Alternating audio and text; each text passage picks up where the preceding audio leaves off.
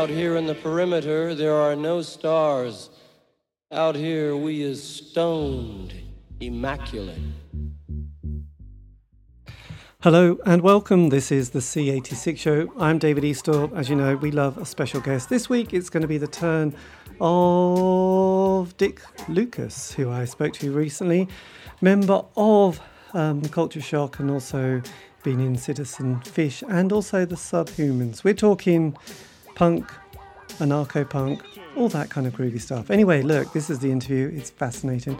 Make notes. I will test you at the end. So, yes, after several minutes of casual chat, you can imagine we probably just talked about the virus, 2020. It's going well.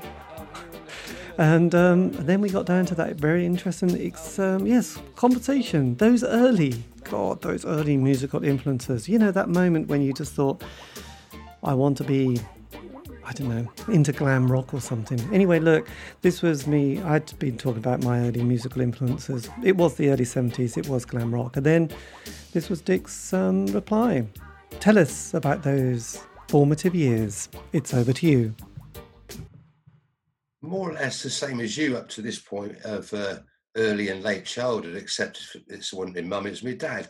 His taste in music was what I was hearing, plus Ed Stewart Stewart on the radio of a Sunday morning. So I'd hear stuff, but there were no like pop records in that. There was. Our dad had a New Seekers album. He was mainly into classical music, so I heard a lot of classical music when I was a kid, so I guess that might be one of those fundamental background musical taste things. Then it was puberty, and then you get like Black Sabbath, David Bowie. That's the good stuff. And then you get like Donny Osmond, all the weird poppy stuff that was going on in the early 70s. Yes. I was an avid chart follower. I'd see who was in it and write it all down, just to make lists. I like making lists of things. So until punk rock came along, I was more or less into sort of metal and a little bit of what's it called? Oh, good grief! The stuff that Yes and ELP do, progressive rock. It's into prog rock. Did you have an older brother or sister? No, a younger one. Right. Yes, because I had an older brother who was 7 years older, and that was more. His time was kind of the prog rock period, and that's what he brought into. And I have to say, I sort of also was very fascinated as a 12-year-old. But he also had Black Sabbath and Deep Purple in that record collection as well, yes, I was fascinated with Sabbath, Bloody Sabbath, and Fireball by Deep Purple. So, but before that, yes, because it was interesting you mentioned Ed Stewart, because I think my mum used to listen to Radio 2, and it was things like Jimmy Young in the afternoon. So that was of those kind of soft pop records from Radio 2. But then the new I Want to Teach the World to Sing, it was a classic. I'm going to turn you up a minute. I think if I do that. Testing. I'm here. Oh, yeah, and you're a lot louder. That's better. Oh, good. Excellent. Two. Yes. So then, I mean, were you because I was brought up in sort of dear old East Anglia in the countryside, so it was all very working class, and there was no kind of career path. People either when they left school went into the chicken factory or the jeans factory, or sort of done some sort of manual work on a farm. So kind of our aspirations in life were very low at the time. They didn't even really care if you took an exam or not at the end of it. So what was your kind of teen years like at school? For better or worse, and at the time, definitely I thought it was worse. I've never got around to thinking for better. I went to a boarding school because my dad went there and he thought it was good. So he sent me there and he got a discount, one-parent family and all that sort of thing, before anyone starts thinking, oh, he's got rich parents or anything like that people do associate with boarding school tales. So punk rock came along when I was like 16 and in like a couple of years before leaving school, and it just completely shifted everything right round for the better for me personally. It made sense of everything because it took everything and just sort of rips it apart and said, this is rubbish, basically. And who's in control? It just raised a lot of questions. And I don't know, you grow up with a lot of questions inside you, I guess, with hindsight, that you don't even know are there until someone else asks them. Yeah. And you think, that's a good question. What is this doing here? Why is this like that? Why do I have to wear this uniform? Why don't I like, songs about school, it's like Skip Off School by the Pop Rivets, which is the only one I can think of right now. But on the Suburban Studs did I Hate School. I'm sure Eater did a couple of songs about school, but it was like people my age singing stuff that just sort of wound them up. Yes. And suddenly they didn't really have to be very good at playing instruments, as long as they just sort of like yelled a lot and made silly faces, and it just carried a long way because people wanted that refreshment. Yeah. Because previous to that, it was all prog rock, and it was all for rich people to go and see in stadiums you'd never get anywhere near, by bands who were just way older than you were, and it was all just so remote. And punk rock brought music and suddenly lyrics, for a change, closer to home. That's why a lot of people got into it. Yes. It wasn't the...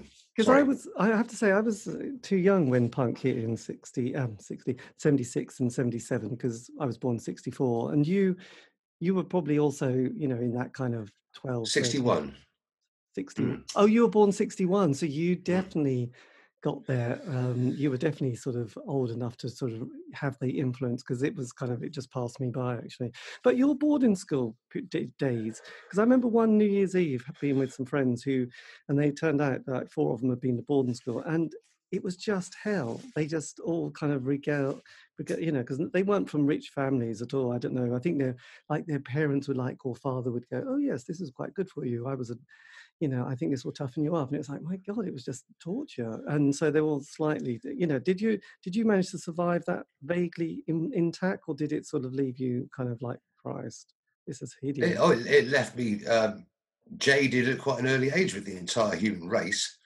It made me very aware of the nature of authoritarianism, of hierarchies, of macho behavior. It was an all boys school.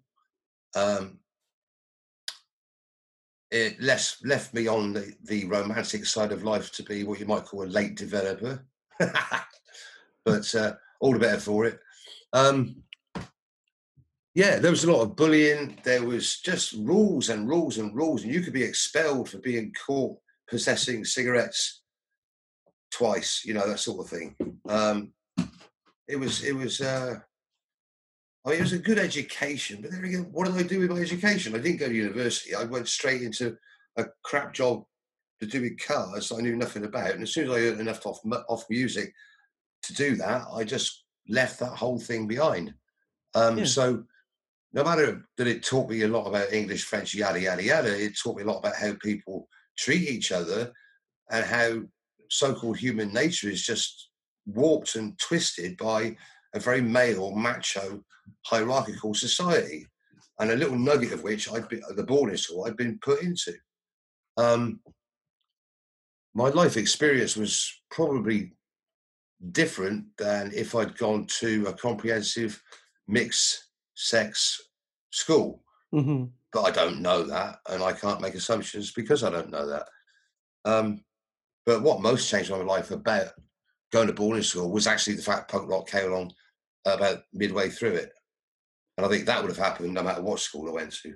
Yeah, absolutely. So then when did you discover your voice? When did you think, actually, I can sing, or at least get behind the microphone? Well, I kind of liked singing as a kid. Get behind the microphone. I don't know where to start with this one.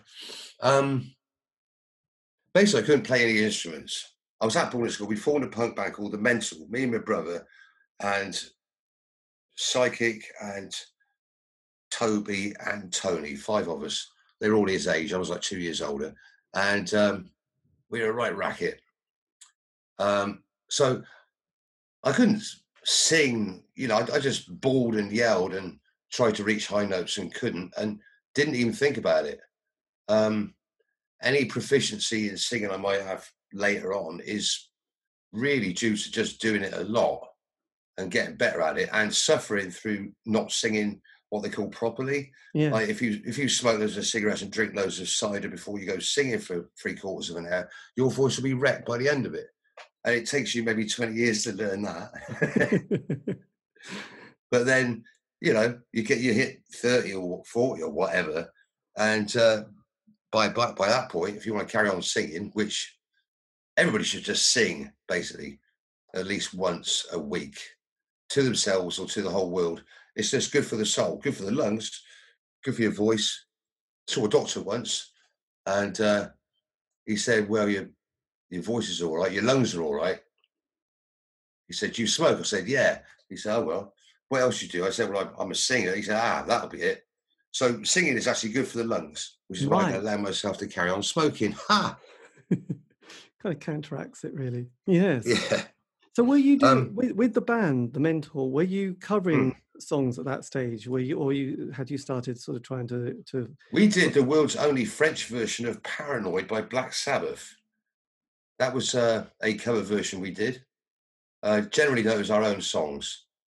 They were pretty awful. We did actually make an EP, 4-track EP called the Extended Play EP because we weren't good on titles. 600 of those got made and sold. And John Peel played one song off it twice, which is rather nice. Wow, Yeah. that's impressive. Yeah, that must have He, felt he like didn't he didn't he didn't touch any of the other bands later on, just that one by the Mental, which is crazy.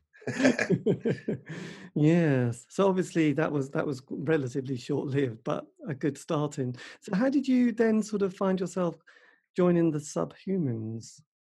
Well, we all lived in West Wiltshire, which is a pretty dead place in like 1979, 1980 times for gigs. There were occasional gigs in Bath, which is like the big city 20 miles away. We didn't go there much, just sort of hung around our own local youth centres. And then suddenly the Angelic Upstarts were playing in Trowbridge, which is a big punk band in a small West Wiltshire town. It was very exciting. So we all went to that. We didn't know each other at this point, but I met them at that gig. And this was Bruce, the guitarist, and Julian, the singer of a band called The Stupid Humans, who were going at the same time as the Mental were going. They were in Warminster. I was in Melksham. And we met in Trowbridge. And it's like, "Hey, you in a band? Yeah. Are you in a band? Yeah." It did seem like everybody was actually in a band then. Yes. Yeah. The other world, they were thinking about it. Anyway, I went over to see them practice. We had a good few sessions together, became good mates. The Mental split up, Stupid Humans split up. Me and Bruce were good mates. We got together, let's form a band. And we got Grant from another local band, Audio Torture, who split up, and then found Andy, who's on drums. And that was like, that was around about August 1980. And were you, I mean, I would imagine I know the answer, but were bands like Crass suddenly sort of appearing in your life and you were starting to think this is more what we're into than the sort of the post-punk period? Because there was obviously, most musical scenes have a bit of a glory period and then things get a bit sort of not so great. And punk started so well, and then it started getting a bit corny. So were you sort of picking up those kind of other sort of, from Dial House, all those kind of vibes? Yes, to a certain extent. We never actually met Crass until way later on. We didn't visit Dial House. Bought a few of their records. Musically, we weren't really influenced by him. But lyrically, it was almost subliminal. But when you actually look at lyrics, like the lyrics to Banned from the Roxy, include the lines. Can we swear on this program? Yeah, that's fine. Yeah.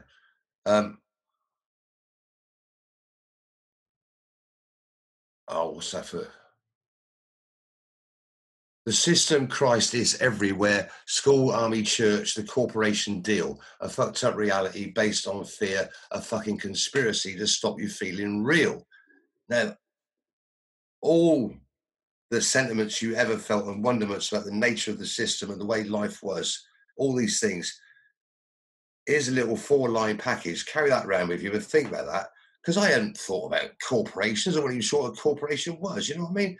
It's like the church is part of the system. What's this system? Why would the church be on the wrong side of Crass? They were like saying all this stuff. It's like, wow. And you just start thinking about stuff a lot deeper, how a lot of things are planned out. How you think about the structure of society. And like when you like wherever I was, 18, 19, that's not the sort of stuff, at least back then, that you tended to think about. So it did open up a lot of brain cells into thinking, what is everything about? And the whole idea of questioning things came right up. Before that, I was writing semi-surreal, semi-silly, partly serious songs, but not many with any depth. And then, yeah, I mean, subliminally, Crass did open up a few more brain cells inside me. Yeah. This is partly said with hindsight. I wasn't walking around going, Crass are brilliant, they're amazing. It's just like people like Crass, the same way we like Discharge, the Sex Pistols, the Vibrators, the Adverts, all sorts. Wire, Yes. All of these bands have got influential lyrics, and Crass's just helped it become more serious the more I thought about what I was writing. Yes. And did it, I mean, was it something that you sort of, with hindsight, look back and think, oh yes, when I was at school, I did enjoy sort of English literature, poetry. Did it? Oh, it did. Oh, yeah. I always liked words anyway. Crosswords, anagrams, rhyming stuff, poetry. I was, good at English at school, where you had to do it, but I was good at it because I liked words. Yeah. I could put imagination into words, which is quite a handy thing to be able to do. Yeah. And so when, because at that stage, it was quite interesting. In 79, Thatcher gets into power, and we sort of up to then, the sort of number 10 had been sort of like, people were coming in and out between, different political parties. And then suddenly things really changed in the 80s. And there was mass unemployment. We had the Falkland crisis. Then we had the miners' strike. And a lot of bands at that stage that I've interviewed were, either claiming dole or they were on the job seekers allowance. Did you sort of go in that sort of general direction of, because I know talking to Joseph Porter from Blythe Power and various other people, they went, oh yes, we did the enterprise allowance scheme. Was that one of those kind of routes that you took? Some of us did. Some of us were on the dole, others weren't. I had 2 jobs before I left them. Only signed on once, and that was for about 4 weeks, because I was out of a job and out of money. I was between jobs. What scared me was that at the time, I had a Canadian girlfriend. I was set to go flying over to Toronto for a Christmas with her and her family. And the dole office sent round a woman, a little old lady, basically, who sat there and said, right, we hear you're going to Canada soon. And I'm like, what? How do they know that? This is it, like, we're talking 1980, before CCTV and everyone had things to record you on all over the place. Anyway, I'm diverting off the topic, probably. Where were we? The dangers of being on the system, I guess. Yes. Sorry, how did we get to this? Well, because I said about a lot of people had, especially in the early 80s, there was that feeling if you were sort of in the team. Oh, yeah. Dole queues were like, yes. So some of us were on the dole and finding all the loopholes to get the extra money from, and basically getting whatever you could out of the system, which had like a lot of holes in it that could be worked to get yourself more money and more leniency. And before the dole system got really, really, really heavy about making you take really bad jobs at less than minimum wage, or then they start cutting your dole off. And then there's a working experience scheme and various other schemes that had various names that basically used unemployed people as wage slaves for corporations who would just sack them after the 6 month of government subsidized workforce and replace them with even more government subsidized workforce. It hasn't really got better since. There's hardly any apprenticeships left to be had. Industry of the mechanical productive side has been torn to bits. Everything's now restaurants, offices, and phone people. It's all buttons on computers, and people aren't working with their hands as much, hardly. And the nature of work reveals its true face. It's there to make money for people who've got a lot more than you have or ever will have. Yes. This is true. And then, so when you were in the Subhumans at that stage, did you feel like you were beginning to be part of a movement? Because there was obviously quite a lot of other anarcho-punk bands that were sort of forming at the same time, and there was that sort of the squat movement of the '80s, and there was a particular vibe, look, the fanzine. Did you suddenly think, oh, actually, we've stepped into kind of quite a nice scene, and also you start to get a sort of ready-made audience, which sounds, people. These are the sort of things that you observe with a lot of hindsight. So at the time, no, we didn't think like that at all. But there again, at the time, on a gig by gig, travel by travel experience, we were offered some gigs by Flux of Pink Indians, and that was our first gigs outside Wiltshire, the local area. And at the same time, Crass was going, as was Flux, and Rudimentary Penite, and the System, and various bands like this at the same. So there was a lot of gigs happening, and there were quite a few alternative venues or autonomous centres were being set up in various places, mostly London, which is true, but others elsewhere. And the bands we were playing with, suddenly there was a lot of real fresh bands who weren't just Pistols fans, but were like keeping it young, even though we weren't old enough to be old yet. You see what I mean? They were taking it all, keeping it fresh. Yeah. You see what I mean? Well, a lot of bands by 80, 81 had done their punk thing for like 2 or 3 years and just split or gone back to their jobs or whatever. So there was a lot of fresh bands about with a lot to say and a bit of comedy, but a lot of social conscience was starting to come into it. And yeah, it felt great. Just meeting all these people and gradually sort of the idiots became less and less and less. There was less violence after a while. I mean, it took a few years in the 80s before a lot of skinheads thought they were part of the punk scene because of the Oi thing. They equated Oi with punk and skinhead, and they equated skinhead with violence and being tough and all that sort of thing, which pissed off a lot of the actual skinheads, the two-tones skinheads. There was a lot of stupid inter-scene trouble at gigs.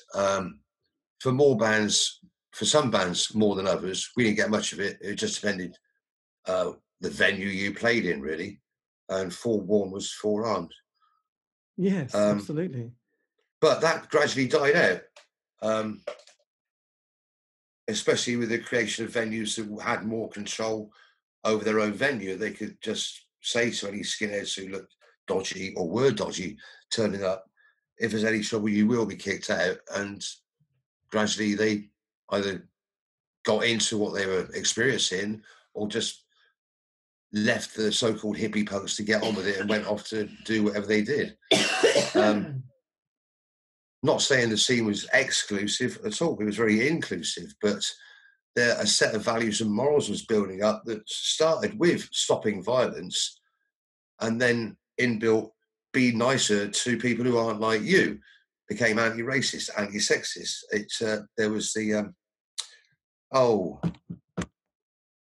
ANL in the early 80s, the whole anti-sexism, Rock Against Racism, all that was coming up. CND was coming up. A lot of things were getting popularized by the youth, a lot of which were influenced by punk rock, is what I think. Yeah. Punk rockers were en masse at these mass gatherings of value-based protests to make the place a better place to live in for a lot of people. And did you sort of, and this might be in retrospect as well, but looking back at that sort of punk period and then the anarcho-punk period, do you sort of feel that it's quite different in a lot of class and values to each movement, if one wants to sort of pigeonhole both, as those two things in two different groups? Sorry, which two groups are we talking about? Well, I suppose the punks, which kind of quickly, punk rock became a bit sort of, I don't know, corny, whereas the anarcho-punk movement kept it quite solid and serious and quite passionate about what they really believed, and didn't particularly go on that, oh my God, I could become a pop star and suddenly get sort of a stylist and suddenly throw different shapes on stage to sort of try and... Well, punk did go off in several directions. One of which was the anarcho punk, one of which was oi, one of which was the punk metal crossover. Punk got very thrashy, along with was Discharge. Give them credit for that. Followed by Disorder, who sped it up twice as fast. That created a whole different spike on the punk musical wig or whatever. There was, in terms of class, the oi punks, backed by Gary Bushell and a few other journalists for the Sounds and that music paper at the time, they were very much into their working class way of putting things. Quite macho, borderline violent in some cases. The Boot Boys loved it. A lot of really nice people also loved it, got to say that.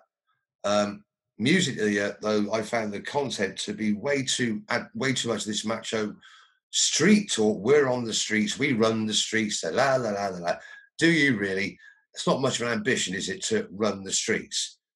It just smelt of gang mentality, very bravado, and very stamping and stompy and stuff like that. Whereas some oi bands like Slodge and Bounds, who were a punk band really, but there was crossover. There's always crossover. These lines get set up, and even years later we go with them just to like discover that they're blurred. Yeah.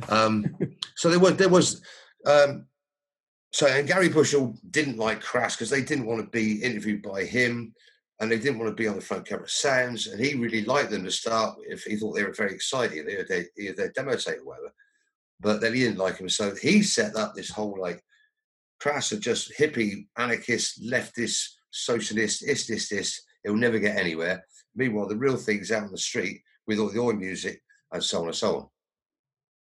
So he was setting up divisions, and the trouble is with divisions like this and labels in general is that like people who are young need attachments beyond their regular ones. They want new and exciting, but they want it kind of safe as well. So they like attachments. They'll have a label. They'll pick punk or this sort of punk or new wave or goth or whatever. They like dressing up. They like the label. They like the feeling of being beyond society's common knowledge, and they like the camaraderie of similar people. And this is all a good bit of human nature. It's called individualism finding itself in company, which is where individuals should find themselves.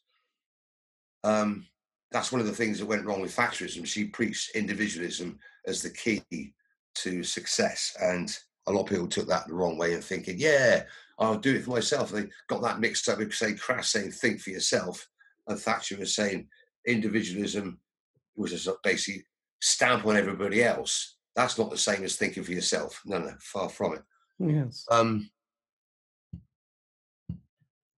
Lost a train of thought. I know. It's good. I think we would basically talk about the division. I was kind of curious about some of the punk stuff that some, had a certain amount of kind of a middle class kind of a background, especially with management and stylists, and trying to suddenly grab the money, thinking, oh, actually we can grab lots of money here. Whereas the anarcho punk didn't seem to be quite so, oh, look, how to play the game to sort of get the big record deal to quickly think. No, the whole point was that everybody could do. The massive point about the anarcho punk was the DIY element. In the same way as Mark Perry started sniffing glue. I mean, DIY, the fanzine, that is. All very DIY. It started with punk rock, and when Crass came along, it was like, here's how you do it, not just like, here's what other people have done. But it wasn't just fanzines and the written word anymore, or even running the venue. It was actually running your own label, putting out your own records. That was like the bit that early DIY punk really, I don't know what I'm talking about. I mean, even Rough Trade was DIY independent. Even the big names of small independent labels were small one day. So yeah. But yeah, DIY was a big part of the anarcho thing. The price thing, Crass's and subsequently ours and several other bands' policy of putting pay no more than a price that was about 2/3 of normal retail price at the time, was a deliberate way to stop record stores profiting off the backs of our music, to stop business making money out of punk and fleecing the punters at the same time. It was a price that would be above the cost of making the record and the sleeve, and sometimes only just. In fact, Crass made one record, they sold it for 45 pence, and it actually cost them 60 pence to make it. It was a bit daft. Yes, this is true. I think New Order. But yeah, the price is important. I mean, we've always tried to keep gigs relatively cheap. I'm quite astounded by the price of gigs on a regular basis, because they're always about 5 to 10 quid ahead of what we're saying has got to be our maximum for a gig. I just think it's good to live off music, but it's good to have it like available at a price that people can still afford to have a couple of drinks with or whatever. You know, not something they have to save up for weeks and weeks and weeks. Yes, absolutely. No, I mean, the love of money is the root of all evil. And if you could if you're lucky enough to be able to put money towards the bottom of your worries and concerns and infatuations and, you know, obsessiveness and all that, if it's just at the bottom, if it's below everything else in your brain, you're going to lead a more creative, friendly, happy, self-sustaining life, I think. Oh God, absolutely. I mean, yes. Speaking of someone who's never actually been completely broke, well, okay, once, but you know what I mean?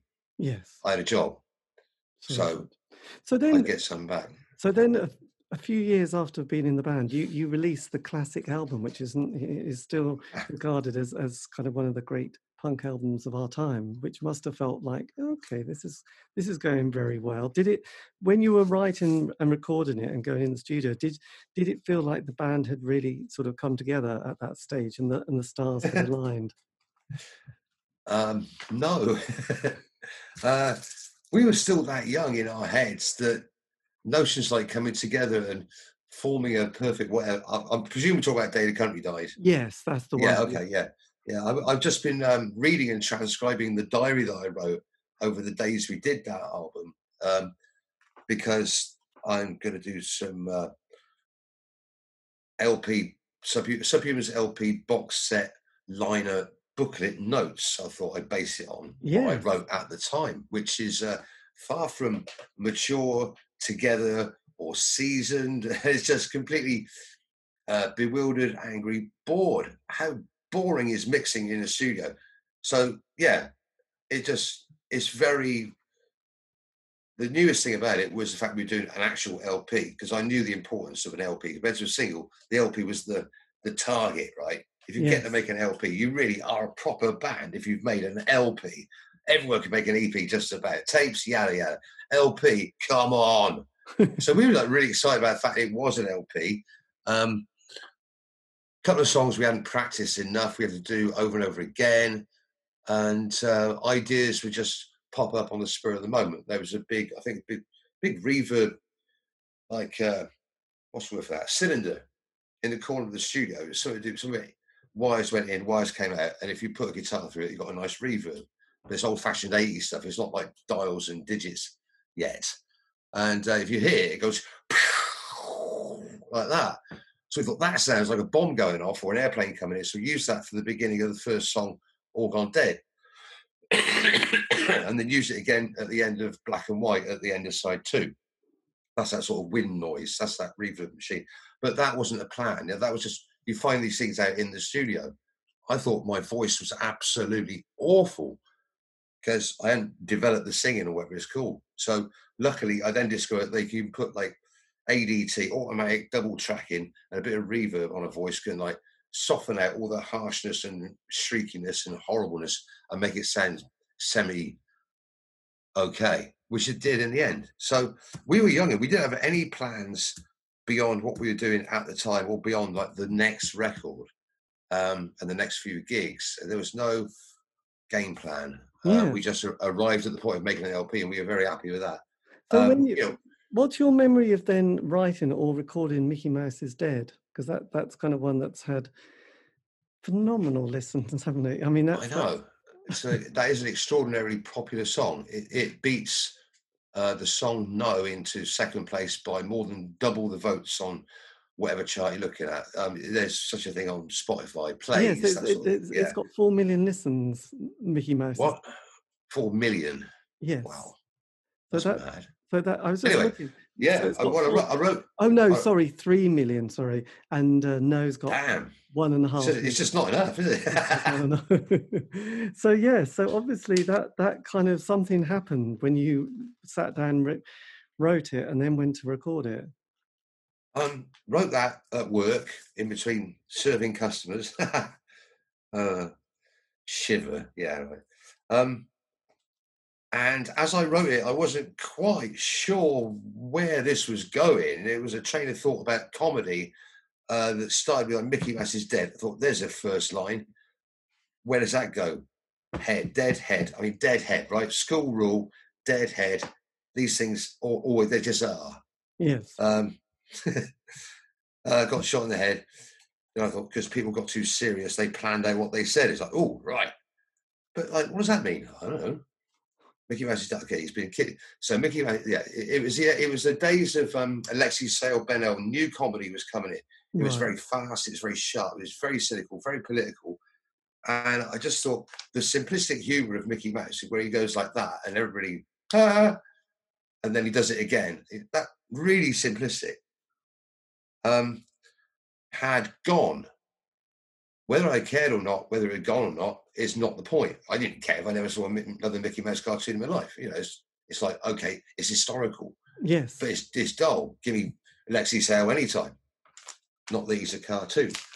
But in terms of humour, and I just musing aloud and making it rhyme about the jadedness of society that needs humour to be offensive and critical and poke fun at things. Society's reached a point where it can only now laugh at what they call alternative comedy. That supplies a laughter that comes from the negative. It does turn negative into positive, though, because that's a very good thing about it. And I'm not actually slagging it off at all, because I love that sort of humour. And I do the same in some of my songs. I turn something negative and I will moan about it and slag it off. It's not comedy, but I like to try to find some either humorous or positive part to that. Yes. Yes. So anyway, the actual writing the song was probably very close to getting into Discharge as a musical force that no one had ever done before. That speed and such brevity, it was like, wow, knocked in the head. In fact, some could say the structure of the chords in Mickey Mouse is Dead is, shall we say, a lot like one or two of Discharge's songs. But never mind, we'll let it pass. I mean, in reggae, they share the same bass lines left, right, and centre, and no one complains. Yes, so let's do that. Yes. And you always had a very strong rhythmic quality to the band, which was very danceable as well, wasn't it? It wasn't just like you were talking about the foot stamping sound of Oi. You always made the sound of the Subhumans and other combos kind of a band to go and bop to. That's interesting. I never really thought of Subhumans at all as a danceable band. As a bop. Whereas with the ska element of Citizen Fish and Culture Shock, we want to be danceable. But with Subhumans, I didn't care if people danced or not. If they sort of twitched and flung themselves about, which I guess was punk rock dancing, isn't it, really? Then that was good. If they stood still, it'd be like, what? Come on, you know? Yes. So then, after that, I can't dance to music at all. Not punk music. So even on stage, all I do is just some sort of repetitive twitch action. Yes, well, that's good. But or flailing one's elbows about. So how did the band sort of finish, and then your stage 2 of joining Culture Shock happen? Okay, how did the band finish? That again is not a clear-cut thing, and I've never had a sentence or a soundbite to sum it up precisely. But briefly speaking, it was more a case of situation just overtook the decision to split up. We had a meeting in Phil's parents' garden about where we were going and how it was going, because there's a bit of like, it's not going very well-ish thing going on. And we thought slightly differently. Some thought we could do better and move into a different sort of music. I really didn't want that to happen. I thought we were going on a slow but sure upward tangent, generally speaking. At this point, we're talking like 1985. Bands like Conflicts had split up. I mean, they reformed, but they split up, and other bands were splitting up left, right, and centre. It did seem like a sort of a slump was going on. The attention was now being paid to Bad Religion and Rancid. The American influences popped back up again, as it does in cycles, I guess. Yes. Anyway, so we had that meeting. We did 3 what we call sort of temporarily last gigs in November 85, and then didn't plan to do anything except we did have a few songs left over. So in December, from December, and January, I guess, we invented side 2 of our last record, 2929 Split Vision, and relearned side 1, which was songs that we'd had for a while, some of them, that we just dropped and never played, but still thought we should do something with them. So side 1 was the old stuff we hadn't done yet, and side 2 was brand new stuff, some of which musically was showing me how Bruce was progressing with his head state in terms of the sort of music he wanted to play next. There was all sorts of elements in some of those songs on side 2, and I'm still not quite used to them. So that happened, and then in the same month, January 86, I was asked if I wanted to sing for what then became Culture Shock. And as the somebody was weren't doing any gigs at that point, I started up with Culture Shock, and we did a demo tape, and then we just carried on doing stuff. And the subject of whether the Subhumans should actually decide whether we'd broken up or not didn't come into it. That was in January. In June, we were still mixing the 29 Split Vision, because it was just happening in piecemeal pieces. And then it was just all over, and no one really, we never conversed about the whys and wherefores. It just was over and done. Yes.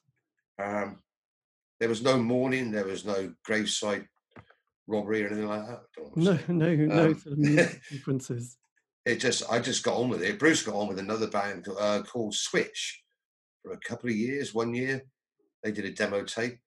It was all quite progressively sort of music. And how did you feel sort of being part of another band with different members? Did that feel like a kind of a fresh start for you? That you thought it was absolutely fresh start. I mean, the music they were making. I mean, I knew Nigel and Bill because they were in the A-Heads and Organised Chaos, other local bands at the same time. So we'd grown up together more or less in the last 5 years or whatever. And Nigel's mate Paul came up from Cornwall to play bass. He had some mega bass lines. Bill, who'd been drumming for Organised Chaos, like bam, bam, bam, bam, the 4/4 as fast as you like for like years, was suddenly now well into this dub, ska, reggae beats all over the place. And I suddenly had all this space to sing in. Whereas before it was like cram 20 syllables in music that goes like that. And now you can cram 10 syllables in music that lasts 3 times as long. And suddenly that's, I guess, back to your earlier question, where I found my voice. Aha. Thank you. Now I know where I found it. It was there. It was there all along. You needed more space in the music. Yeah, that's what it was. But it was interesting. There was space in Human Error, come to think of it. Well, it's a mixture. But suddenly there's always space to sing in, and singing along to it was just I really, really had a good eye-opener. I said the possibilities of mixing what we'd already done with what could be done, and that's why Culture Shock became quite a mixture of music. And did you feel that with the change in the sonic quality of the band and the music and the general rhythm, that people were able to sort of focus a bit more on what you were singing and the lyrical content, rather than just thinking, well, I'm not quite sure, but it all sounds very dramatic. Whereas now your lyrics were being given some more sort of attention, I suppose, by the listener. Yes, I mean, that does happen. People tell me it happens. It's quite obvious that if you can hear the words because they're being sung slower, you're going to be listening to them and understanding and thinking about them more if they deserve to be understood and thought about. Which is why singing faster just requires lyric sheets, and there you go. Yes. And at that stage, there was a kind of a whole movement of sort of the Red Wedge movement, and you had mentioned Rock Against Racism. There was also all those other things. The squatting movement was quite big in the 80s, especially in every city had a squat, a certain scene, didn't they, as well? And yeah, there was a lot of kind of movement towards a kind of a reggae. There was bands like the Rhythmanites, and The from Rhythmites, yeah. Rhythmites, and there was definitely people wanting to get slightly stoned, going to free festivals, concerts, you know, benefits, and having a bit of a good time. And it wasn't going to be just full of men wanting to kick off. There was like more of a gender balance. Did you feel a bit happier with the next kind of, you know, with Culture Shock and your next musical episode? Yes, because coincidentally, we were talking about the end of the Stonehenge Festival, the start of the free festival movement, and between that and rave more or less taking over all the festivals, there was a glorious 4 or 5 years and of a lot of festivals, most of which were still free and still happening. And even though Thatcher and the right wingers managed to shut down Stonehenge, we still had little gatherings around it on the equinoxes and solstices, as close as we could get. It was like a smaller version of the running battles of the Beanfield. Yes, In 86. Because there was, I was going to say, yeah. Sorry. There was, you're right about the other, there was also an almost 50-50 male-female working together, going to these things. It was very open, very mindful, and yeah, there was a lot of drugs about, but there always is at festivals, no matter what festival it is. But that was like, don't want to sound like a hippie, it was like a lot of love and peace going on, and also a lot of anger and political awareness. It was a really good mixture. You got happy and angry, and I think that's the best two human emotions that can be mixed together and enhance each other. Yes. Well, like you said, there was a bit of a time there, wasn't there? Because there was the sort of birth of the Peace Convoy, if you remember the Peace Convoy, I'm sure you do, and the sort of Stonehenge, you know, the free festival movement. Lots of squats. There were places in, you know, Leeds, Bradford, the 1 in 12 club, and then obviously in London, lots of squats as well. So obviously that kind of group of people, the 16 to, I don't know, 20-year-olds who suddenly became kind of like leaving home, wanting to sort of have sort of a soundtrack to their life. I guess, you know, Culture Shock would have definitely sort of filled that gap alongside people like Blythe Power and Chumbawamba and the Astronauts as well. So there was definitely a look and a vibe, wasn't there? There definitely was. We were playing as many festivals as we could, some on the back of just a simple phone call. Well, most actually. They were happening, and you take the gear and see if you could play, even if you weren't like officially invited. It was before there was much official invitation to do these things. It's just like you went there were bands playing. There was degrees of organisation for like none to a lot. Like that one phone call, we went down to a so-called festival down in Davidstow. No, Camelford. Not the Davidstow Festival. It was one in Camelford. It was dark and raining by the time we got there, because we'd left about 5 and got there about 10. You know, it just took forever. They had the tent and they had a drum kit, but that was it. But they managed to sort of look around the site for an hour or two and found some kit, and we played for a little bit, and it was all very wet, and there was 20 people watching. They were all very wet. It was all very muddy, and we got covered in mud and got back in the van and drove back. And on the other extreme of that, there was the Elephant Fair, which is extremely organised. And then there was Trewargie Tree Fair, and it's like fantastic festivals. They were the peak of how festivals should be before it all got really heavy again. With the I forgot what it's called, the something Act. He said precisely. Yes, Criminal Justice Act. This is true. Yes, that came in. It illegalised repetitive beats, illegalised gatherings over this many, and so on and so on. It kind of put a real dent in the enthusiasm. Well, yes, they always like and bringing those laws in, don't they? But then, you know, sort of recording your first couple of albums with the band, you did go wild, and then onwards and upwards. Did that feel, you know, with the honeymoon period that bands have, was that a period that you sort of got very fond memories of, Yes. which is Yeah, always I have very few unfond memories of Culture Shock, if you know what I mean. right? So when it, you know, because I haven't done this show for a long time, most bands have this kind of 5-year narrative. You know, they get together 12 months, kind of rehearse, and then they get a single, an EP. And a lot of bands, especially in the 80s, would get the John Peel, playing a John Peel session. What was your kind of, you know, with Culture Shock? How did that develop? Because you went kind of up till sort of the sort of late 80s before finishing. What was the sort of reason for that? We lasted 4 years. Yeah, almost exactly 4 years. What ended that wasn't really. It was situation again.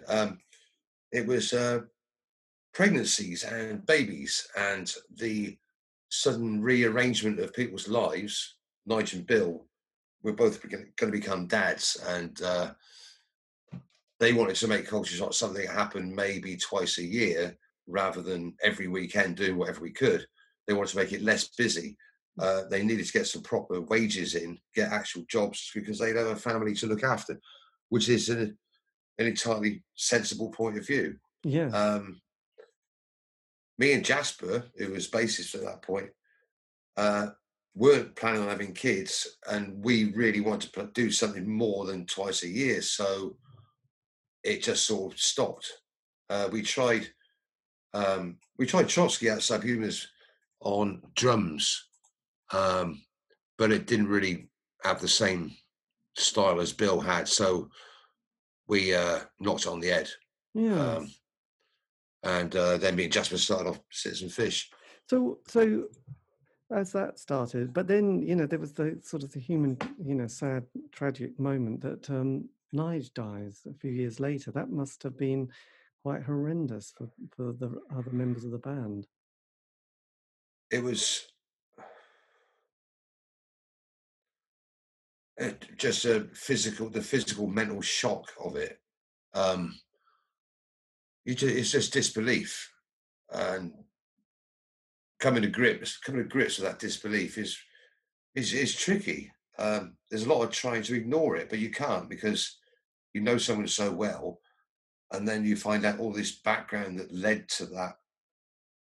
And I'm not going into detail of how and why, actually, No. but we got very good memories of him, and it was a loss, a bad loss, at a way too early age for these things to happen. Yes. No, it's like with, you know, I suppose most people, you know, you're sort of going along, it's all very exciting and nothing's going to harm you, you know, and well, you feels, you know, like that, doesn't it? You don't in your brain, as we get older, you start to sort of expect things like, you know, to happen. But when you're young, you don't expect anything like that. So it's always quite horrendous when you just kind of keep telling yourself, but I'm not going to see him again, or I'm not going to see her again. It's a very hard one to get your brain around, and you realize, I don't know, it's kind of like, oh yeah, this is You have to try and I hate to say you have to move on, but you have to move on with the thought of that person in your head telling you, come on, onwards and upwards, keep it going. Don't stop because I'm not here. Just like carry it forward. Whatever he supplied, music wise, friendship wise, keep it going. I mean, it's a good natural instinct to want to do that anyway. And so yeah, we have to go onwards and upwards like he did. And that's the way life carries on, or else we'd all be pretty depressed by the time we get the age we're at now, because people start dying when you start hitting a certain age that's got two figures in it and it's got a number beginning with F in it. You know, in the generation above you are all dropping like flies. And although you are past the early 20s teenage stage where some people just die accidentally, too much of this, too much of that, fucking around on the top of a bridge or whatever, you know, the accidental silly deaths. Yes. period is over and the next generation parental passing away state has arrived. But when it happens to your mate, it's never the right time. No, it's horrendous. Well, it's a cheery subject, isn't it? Oh my God, I know, let's bring them. I know. Right, onwards and upwards. Yes. So obviously, God, your enthusiasm. Because I have to say, just one thing, and you're one of the few people. Well, no, there are quite a lot, really, but most people don't stick with music. There's like people like Lemmy, David Bowie, and there's a few other, people who kind of really stick with it. A lot of people will do it and then think, this is too hard a gig, I'm going to get out. That 5 years, perhaps 10 years, and then that's it. Loads of bands I've interviewed.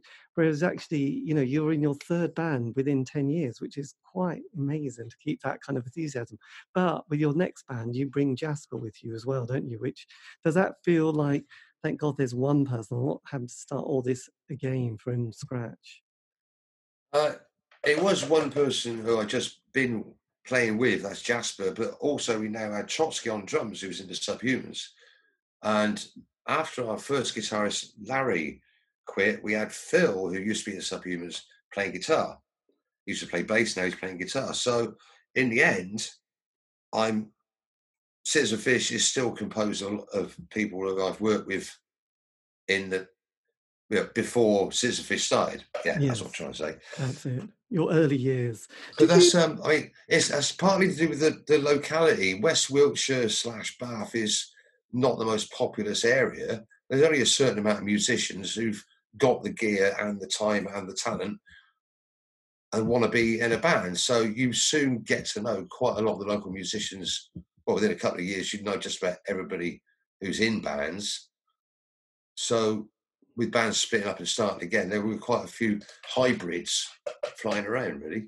Yeah. And did you find, because that's quite an interesting one, being a political band, and having, all everything around it, organising it, because there was a couple of people who had spent decades trying to be quite diplomatic and democratic and thinking, fucking hell, I am just going to this is it. The next lineup of this band, I'm going to be the person, and it's me who's going to run it. How did you cope with those dynamics within the group sometimes? There wasn't that dynamic. I mean, some bands have got the same singer, but a string of different members. Yes. So that's where that dynamic you're talking about is. But I've never like, oh, Dick's got a new band and it's XYZ. It's not XYZ, it's X who used to be in this band, Y used to be in this band. There's a sort of a cobweb of connected musical history with all the people I play with. Yes. So it's not a case of it's a Dick band. No. I would resent that if it even yeah, but I suppose what I mean is that with a lot of bands, there's that element where you've got to occasionally make a decision, you've got to go with something, and sometimes people can get frustrated if, one person's doing a lot of the work and other people are just faffing about, and then sort of say, I want writing credits on this. And I just wondered how it's been with you, because obviously, as you said, these are people that you've been with since the early 80s in another band, but also at the same time, being able to sort of create something and move forward and not get frustrated, because having been in hippie circles myself, sometimes it is that, oh, for God's sake, can we stop just talking and having votes on something? Can we just do it? So I just wondered how you've once or twice coped with that. Oh, for God's sake. That's the trouble with all these bloody anarchists. No one wants to lead. I think how we cope, because it's rare that someone leaves a band and gets replaced, is that people find their niches of what they're good at doing and they do it as well as they can. And the other members of the band are okay with that. I generally have ended up being the person who sorts out the gigs, sorts out what we're doing, answers 99% of the emails the band gets. Basically, I organise a lot of stuff for the band. I can't drive anything bigger than a Ford Focus So I've never been the one with the van. Trotsky's been the one with several vans. Phil is currently the man with the van for Citizen Fish, as is Silas at Citizen Fish. Has also got another van. So the van driver is a very important position to be in, mostly because they have to keep it together at the gig and not get drunk to drive the band wherever they're going after the gig. So that's it. Everybody's got their thing. Even if nobody else does any paperwork or answers any questions or doesn't want to do any interviews, all they got to do is play their instrument and invent the tunes for me to sing to, and then we're all happy. So it's not a case of shared workload at all. It's just everybody does what they're comfortable doing, and we haven't reached the point yet where nobody wants to do a particular thing. Somebody will always do whatever's got to be done. And generally, I don't mind if that person's me, because I like being busy. Fair dues. Yeah, absolutely. So what was your, I mean, because you're on, is it Blur Records, which was the same as... No, Blurg, with a G. We pronounce the G in Blurg. Blurg. What was that? It's the Queen's English. Yes, true. This is the same great label that the Rhythmolites were on. What was that like to be on that particular label? Was that a good relationship for you? The label was our own label. It was started off as a cassette label. I put out cassettes of bands that played locally, including the bands I was in, demo tapes that bands sent and liked. I said, can I put this out on Blur tapes? I charge 50 pence and a blank tape, and the 50 pence would cover the postage back. I might make 10p if I was lucky. Yeah. And I had a Blur list of tapes, and I put it out in the first Blurg vinyl release, which is the Wessex 82 Wessex 82 EP. And then suddenly all these people have this list, and I was getting like 20 orders a day. This is why I'm still working. So I come home from work, eat my tea, go upstairs, and just be doing multiple tapes all the time for like months and months, years, whatever. So being on Blur meant basically running it myself, except there's a big codicil to this, is that Blur, along with Spiderleg Records and Crass Records, were all financially backed and organised by John Loder and his Southern Studios in London. He was old friends with Crass, so he went off and earned some money. He came back. They wanted to start their own label. He said, okay, I got myself a studio. Come record here. Tell you what, you're all broke. I'll pay to get the record made. I'll take X% of the profits, if there are any, and we work on that basis. And that's the same basis as he did it for Fluxman Guineas and then us, and several other bands as well. So logically, Blurg has never actually been a completely independent label when it comes to the 80s releases. And in later decades, it is now. Southern has just fizzled into non-existence. But I have released several records on my own back and paid for them, and it sort of works. Only just. It doesn't make a mint, but it is now fully independent. Yes. Blimey. Although ironically, I didn't release the latest Subhumans album on Blurg because I'm no good at actually selling copies, and I'm a bit of a crap distributor as well. So the new one came out on Pirates Press in Oakland, in California, because they are a very sound DIY bunch of chaps and chapesses, and they can afford to do it, and I can't, and they can sell it, and I can't. So that's that. Well, that's good. But yeah, being on Blur, it's a mixed thing. Every record I put out that didn't involve the bands I was in, I had to take 50% of the losses, and they all lost money. That's like Smart Pills and the Seers and the Rhythmolites and the Instigators. They all lost money, whereas Southern would make their profit I'd make a profit if they did, if the records did, but they didn't. Whereas the bands I was in, Subhuman, Citizen Fish, Culture Shock, if that made a profit, Blurg wouldn't get any money as a label because I was in the band. So I get my quarter as a member of the band, but I wouldn't get any percentage as being the label. Southern would take that because they did all the work, which means I was running a record label at a total loss because everything I put out that I wasn't in lost me money. Everything I put out that I was in didn't make me any money because I was in the band. So it's a really strange setup. So hence, as a record label, it's not dysfunctional and it's not extinct. But coming soon is Blurg TV is the latest idea. Excellent. Yes. This weekend just gone, because of the lockdown and the realization that nobody is seeing gigs, nobody's going out to gigs. You can't do a gig, you can't go to a gig unless it's very, very controlled and it's just like acoustic folk music in a pub, outside a pub, whatever.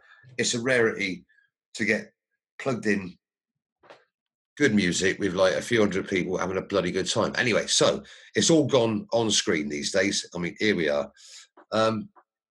So we think, how can we do a gig?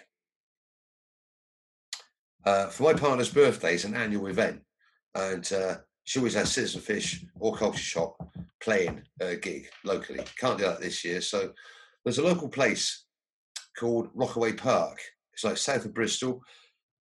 It's an amazing community and a gathering of spirits and creativity where they do Airbnb, they run a cafe, they put up a lot of people doing their own workshops on things. They do printing, T-shirt printing. They're building stuff all the time, dotted around the place. So, you go to a festival and you see all these wacky cars with their bonnets sticking out the ground and stuff like that. Yes. Rockaway is where loads of those live when they're not at festivals. They're just insane. He's got a crane. He just puts cars in trees, this sort of stuff. Mental place. And they're totally up for doing a gig as long as there's nobody there. So what we're going to do, we played the gig. This is like Culture Shock and RDF and Atacop on Saturday to a total crowd of 9 people. We're mostly members of the other bands. And through a vocal PA, recorded it on 3 iPhones and 2 flip cams. And that was my partner's birthday present. And she loved it. She is now, with a massive capability, editing this all together. And then we're going to put it through a YouTube channel, which we're going to rename Blurg TV in about 2 or 3 weeks' time, and have the whole thing streaming, not live streaming because that was too much stress, just streaming, having been edited and recorded and make it sound good at least, on YouTube on a Saturday night towards end of September, hopefully, and just give people a chance to see some bands playing live. It's almost as close as you can get to an actual gig. It also saves you petrol, saves the planet, and you can get as drunk as you want. You don't have to drive yourself home because you'll be in your house. This is true. With your legally allowed friend. I know. So what was kind of boggling is the kind of the amount of material that and sort of the passion that you had sort of for sort of throughout the 90s. I mean, you were bringing out almost an album a year and sort of obviously touring and getting in the studio and writing. So, I mean, creatively, the 90s were even more prolific than the 80s. They were. Citizen Fish did, I've lost count, 10 albums, 9 or 10. And it was, more or less once a year. We were very prolific in terms of musical invention. The styles of music varied enough to keep it alive and going. We, for a while, were going to America once a year and managing to break even if we played there for like 4 or 5 weeks. We weren't getting the same crowds as Subhumans. We were never quite as popular as Subhumans were or are. But that's the nature of that's how it goes. We introduced ska into our punk rock. Yeah. And there was a sub element of punk rockers who just didn't like ska. Don't put ska in punk rock. And that why isn't it like the Subhumans? And that's a criticism. Like, well, deal with it. I have to deal with that. But there's another section is that I do like the Subhumans. Like, I really like Citizen Fish. So it's like we've got a really keen but intensely smaller set of followers. Like Yes. there's a small amount of people who like us a lot, as opposed to a lot of people who just like us. Yes. And did you ever That's play? And did you ever yeah. play at that Vegas event called Bowling and Punk and Bowling? Punk rock bowling. We did play that. Yeah, with Subhumans and Citizen Fish. A couple of years. That was pretty insane. But there, Las Vegas is just weird, really. It's like Disney on acid, not in a good way. No, Um, no. yeah, just. But then you get thousands of punks in the middle of Vegas, and it makes it seem a bit more normal. You see punks, right? You just head towards the punks. Hey, someone who's normal, because like you're surrounded by 3 Elvises over here, and there's 4 Gene Simmons over there. It's just like, whoa! You know, two. I got a picture. I picture 2 Elvises waiting for the crossing lights to start up, so they can cross the street, and it's just like one of these is an imposter. So when you brought the album out on Alternative Tentacles, was that a kind of, not a collaboration, but was that something that had been planned for a while? But with Leftover Crack. Goods. Oh, Goods. Oh, sorry, that one. Yes. Jello just seemed quite happy to do the next Subhumans thing. He always said that. And so I just wondered if he wouldn't mind doing the next Citizen Fish thing instead, because at that point, Subhumans actually were going. Oh, never mind. Ignore that last bit. Yeah, well, we'd met him a few times. He's a nice chap, and he was up for doing it, and did a good job. That was a very good record. It was a sort of a comeback record. It had Matt on it and Alex, proper a full brass section playing, and those guys really helped with the generation of new song ideas. We'd been going, if I remember rightly, through a little bit of a slump before that. Yeah. Then we sort of had a resurgence. Yeah. I mean, were there ever times within that kind of last couple of decades where the whole thing felt a bit too much like this isn't really happening, and the passion and the fire had slightly sort of dwindled a bit? Or, you know, because keeping anything going is quite hard, and if you feel you're the only one pushing it along, I'm not saying it's within the band, but you know, we've all had moments where you just think, blimey, this is tough going. I'm not sure what the others think. Generally, between us, the only time we had that sort of all things aren't going very well was when the Subhumans split up, where we couldn't even agree that it wasn't going very well, which I guess was a sign that it wasn't going very well. On a personal level, but I always get this, I find it really hard to get new songs started, whereas first lines would just pop into my head quite a lot, and these days they don't. But when I was writing the most songs, I was writing the most average, not very good songs, along with the occasional good one. So there's a fine balance, and it's got to be quality, has to be quantity. And somewhere there's a nice quantity and quality thing that may still be going, but I've nearly run out of unsung songs in my songbooks. Right. Actually, no, I haven't. I've got loads, so I don't like them, so I'm not going to sing them. Fair enough. They're the ones that I think are a bit naff and just like, what's that about? You know what I mean? Yes. But yeah, the writer's block thing pops up, but then I just have to think it out of my system and just like wait and get that first line or just the topic. And I do find that some subjects, they build up without even thinking about it, and suddenly it all comes flying out, which is good. Yeah. Sometimes things are so chaotic that you just can't find one angle to write only 4 verses and a chorus about. Like the angle of Trump becoming president. I wrote a 26-verse song 2 weeks after he became president about how basically it wasn't Bernie Sanders that we could have gone for. It was Trump that everybody went for. And it's like, what causes this sort of mad choice in the world? And I wrote 26 verses of that, of course, completely unsung because they're too long for a song. So yeah, sometimes you just get a subject and it just pours out. The skill is to be able to stop pouring it out when it's right and have a beginning, middle, and end, and preferably, I guess, a chorus. It it goes on. It's not as Yes. prolific as it used to be, but it still carries on. The energy's still there.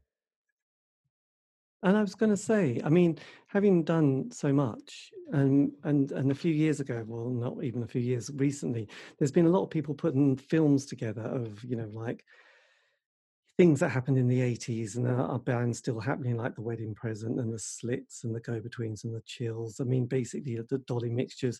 I mean, have you been sort of thinking, God, I really need to archive all this because it's quite an amazing body of work and I've got a lot of material and it would be nice to have it feeling, you know, like it's nicely packaged, I Yeah, suppose. wouldn't it? That never happens partly because it's still carrying on.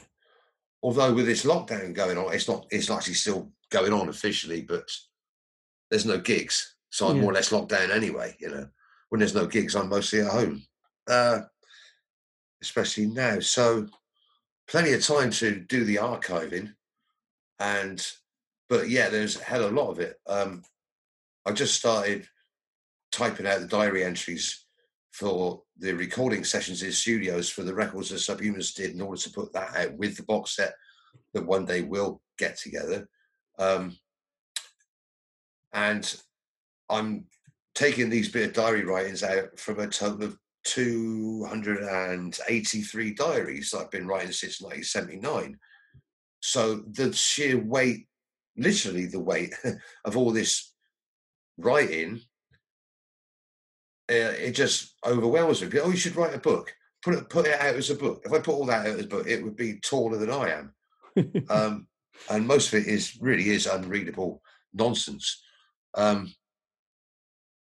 So the amount of photographs I've got, the amount of fanzines, it builds up and up and up. I find it hard to throw anything away.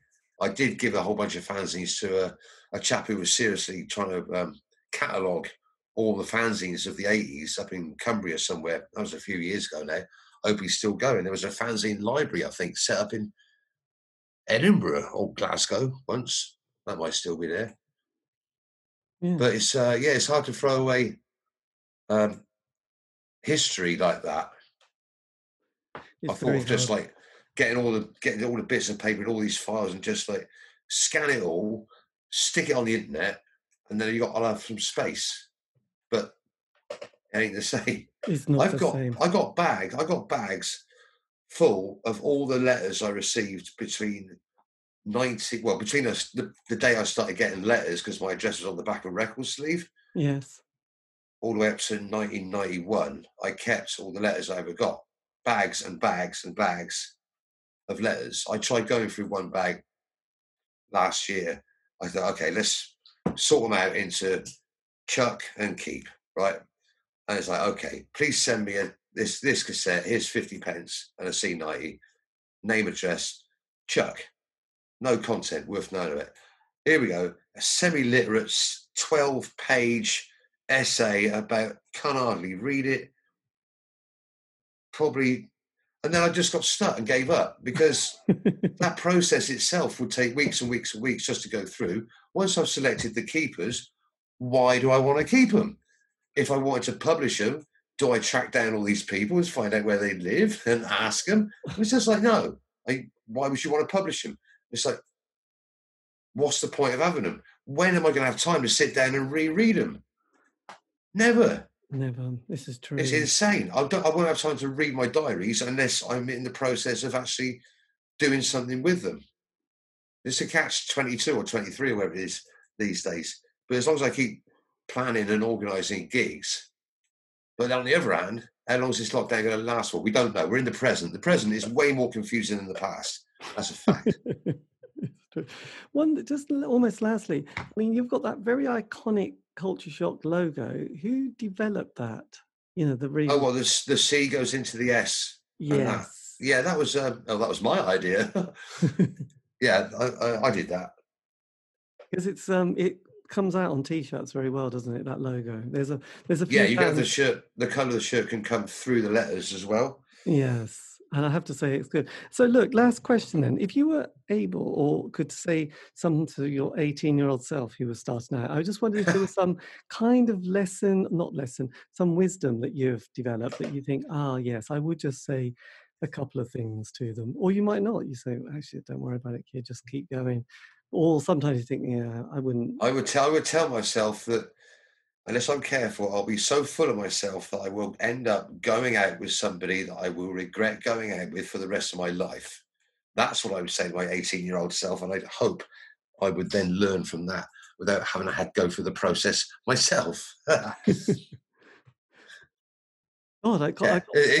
a personal history-based one, Yeah, definitely. Avoid this particular time of life when you were going out with like this person. Yeah, definitely. Right. Apart from that advice, I could tell myself not to worry, but then if I just met my future self, I think I'd be really worried that I was going out of my mind. So the very act of telling myself, don't worry about anything, the future's fine, would just be like, And then on the other hand, the future might be fine. I could then sell my story to like Parkinson and all the talk show hosts of how I met my future self. Then I get sectioned. Then it all goes bad. It goes very bad. And then the advice of not to worry just really doesn't work. So I wouldn't give myself any advice. You're quite right. I'd stay out of the past. Keep out of the past, actually. But just pick a better partner, I guess.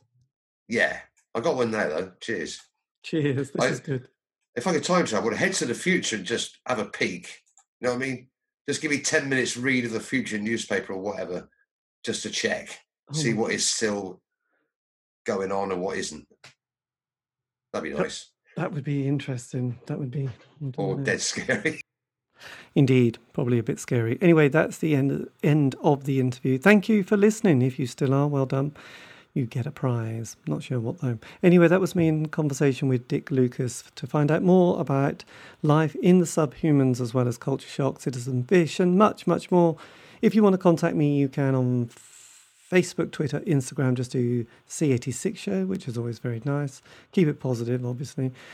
And all these shows have been archived. You can find those on Spotify, iTunes, Podbean.